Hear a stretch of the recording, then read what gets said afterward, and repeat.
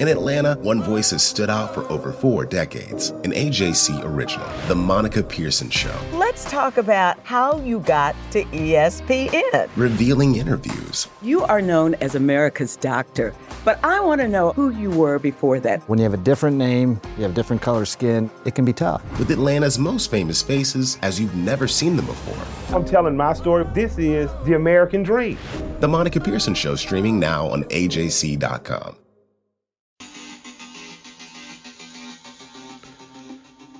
This is D. Orlando Ledbetter of the Atlanta Journal-Constitution, here with the 80th episode of the Bowtie Chronicles podcast. Everything you need to know about the Atlanta Falcons.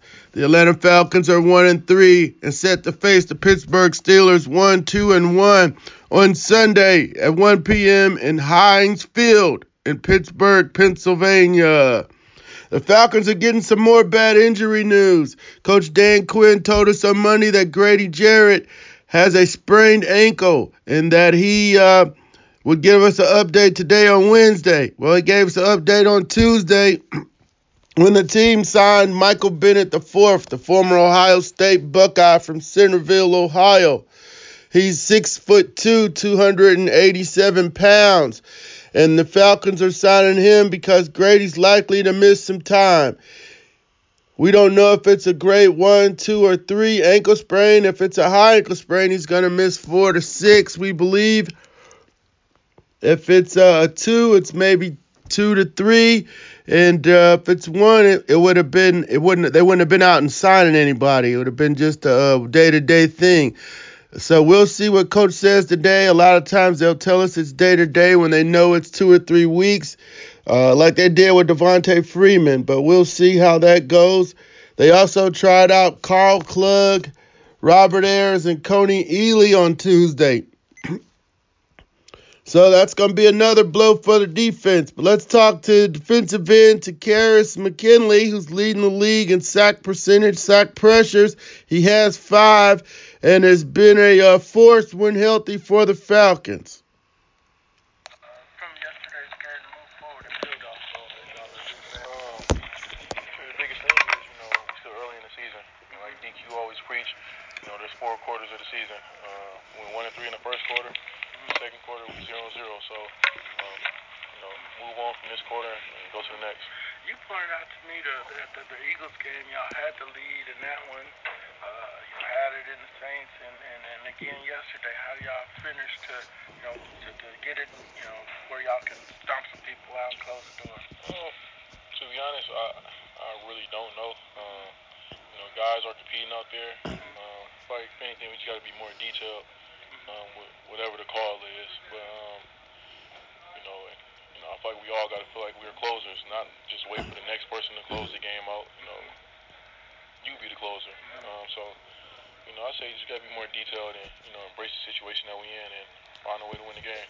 In your sacks there, you were able to help them get off the field, and saw the last one where you kind of got into it and got the crowd going. How that feel to be in the middle of the game and, making those plays to help the unit out? It felt pretty good, but, watching film, I could have did a little bit more. Especially on that last drive when they game winning touchdown. Had my opportunities, to be the closer, and I didn't do enough to get more heat on Andy to finish the game. So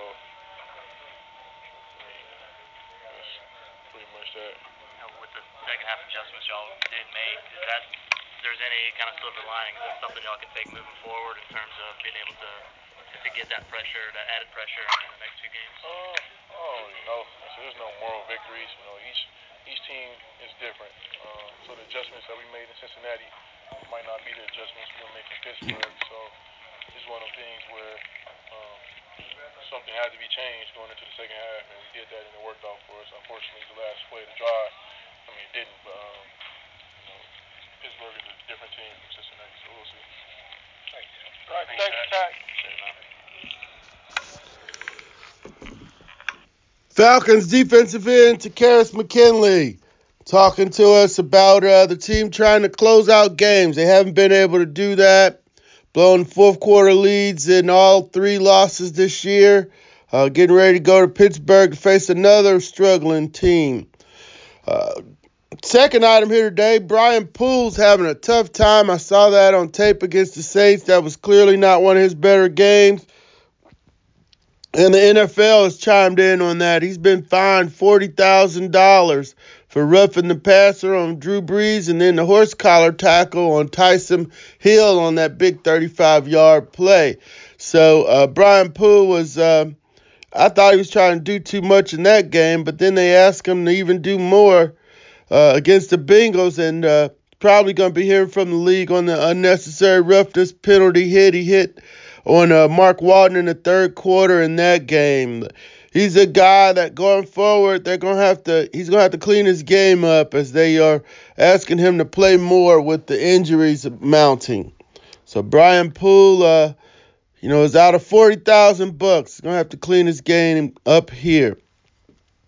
Now we want to start getting you all ready for the Steelers and Falcons, our 5 things today. Grady Jarrett, Tack stopping by, Brian Poole, his finds, the Steelers and the Falcons. We're going to look at Big Ben and Antonio Brown.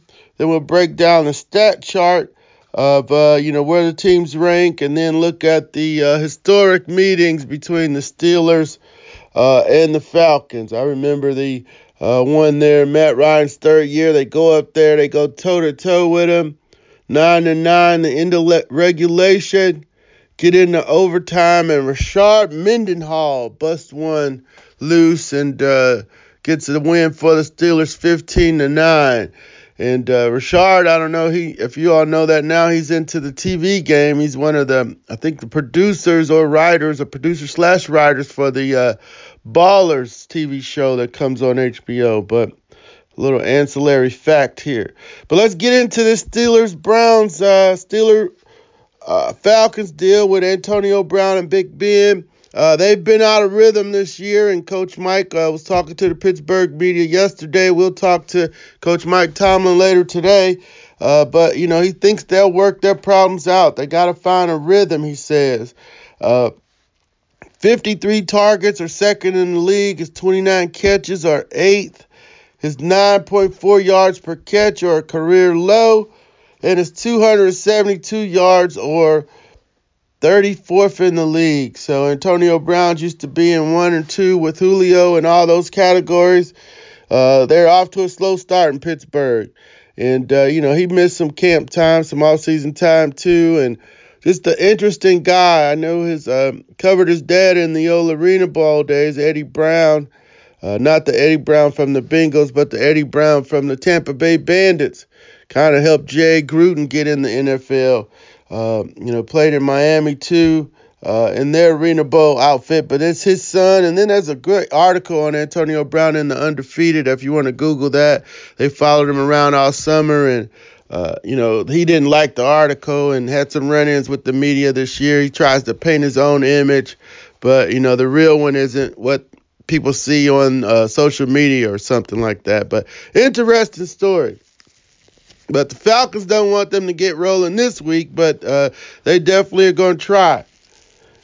Now, looking at the two teams, breaking down the stats or 4 key categories that we look at here: total yards, rushing yards, passing yards, and points. And, you can kind of see where the matchups are going from there. The Steelers are 6th in offensively, 6 in total yards, 411. Rushing, they're 28th, 72.2. So they're a throwing team at 338.8 yards a game, which is 3rd in the league. And they're not scoring 25.5, which is tied for 10th in the league. And you saw that scoring drop in their Sunday night game against the Ravens, where they didn't score in the second half. Now their defense, they're near the bottom, just like the Falcons everywhere. They don't have injuries as an excuse. They're still reeling from the Ryan Shazier injury, and a lot of guys that they signed are not producing. 420.5 yards is 30th in the league. 115.8 rushing is 21st. Falcons may be able to run the ball here. That's some good news. 304.8, 29th. That's their passing. They've given up that much per game, which is 29th, and 29 points a game is 26. So they're in the bottom half of everything, and, the Falcons' defensive numbers don't look much better. They're 28th against the run, 28th total yards, 403, 25th against the run, 119, 25th against the pass, 284, and then points 30th, 30.5. So shootout galore is what this one says, because the Falcons' offense is 410.8 yards a game, 7th. Rushing 96, which is 21st. So they're actually better running team than the Steelers. And then your passing yards, 314.86, and then points, 29 points per game, which is 6. So, looks like a shootout here all the way. The Steelers will be trying to get Antonio Brown loose. The Falcons got to keep their trio of receivers rolling and maybe try to find some way to run the ball and keep the defense off the field. So that's a good look at the stat chart and how teams match up statistically. Let's just wrap up here. The Steelers and the Falcons don't play a lot. I remember going up there for more exhibition games than the regular season game, but I remember that 15-9 overtime one. The Falcons are 0-6-1 in Pittsburgh. They'll be trying to make some history and make their mothers proud by getting their first victory ever in the Steel City. But the Steelers are 1-2-1. They tied the Browns. They beat Carolina 39-24. Beat the Chiefs lost to the Chiefs 42-37, and lost to the Ravens there on Monday night 26-14, where they didn't score in the second half. Now the Falcons, they tied up there 34-34 in 2002. Michael Vick scored late and went to overtime, and just a weird game there. So that was the last, their only success up in Pittsburgh. Then their 2 wins were 41-38 and 06 at home, and 27-16 in 1970. December the 13th, 1970 was their lone win, one of their 2 wins against the Pittsburgh Steelers. So we're going to wrap up the 80th episode of the Bowtie Chronicles podcast here today. We certainly appreciate you all for subscribing and stopping by. It's been an interesting season so far, and it's going to be even more interesting as we proceed into the second quarter of the season. Once again, D. Orlando Ledbetter of the Atlanta Journal-Constitution with the 80th episode of the Bowtie Chronicles podcast. Everything you need to know about the Atlanta Falcons.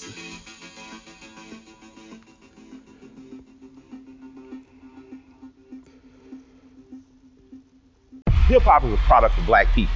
It's a product of black song and celebration. The Atlanta Journal-Constitution presents hip-hop's most pulled elements are pulled from the South. A Southern hip-hop story. We always go back to that moment of the Source Awards. Everybody wants your rhythm, but they don't want your blues. The biggest names in hip-hop. Atlanta is still the mecca for hip-hop. 50 years. No one can deny one film. The power of the South now. The South got something to say. Streaming now at ajc.com/hiphop. The AJC's trusted veteran political voices, Greg Bluestein, Patricia Murphy, Tia Mitchell, and Bill Nygut, are the essential source for Georgia politics. The Atlanta Journal-Constitution's Politically Georgia. Sign up for the newsletter, download the podcast, subscribe to the AJC.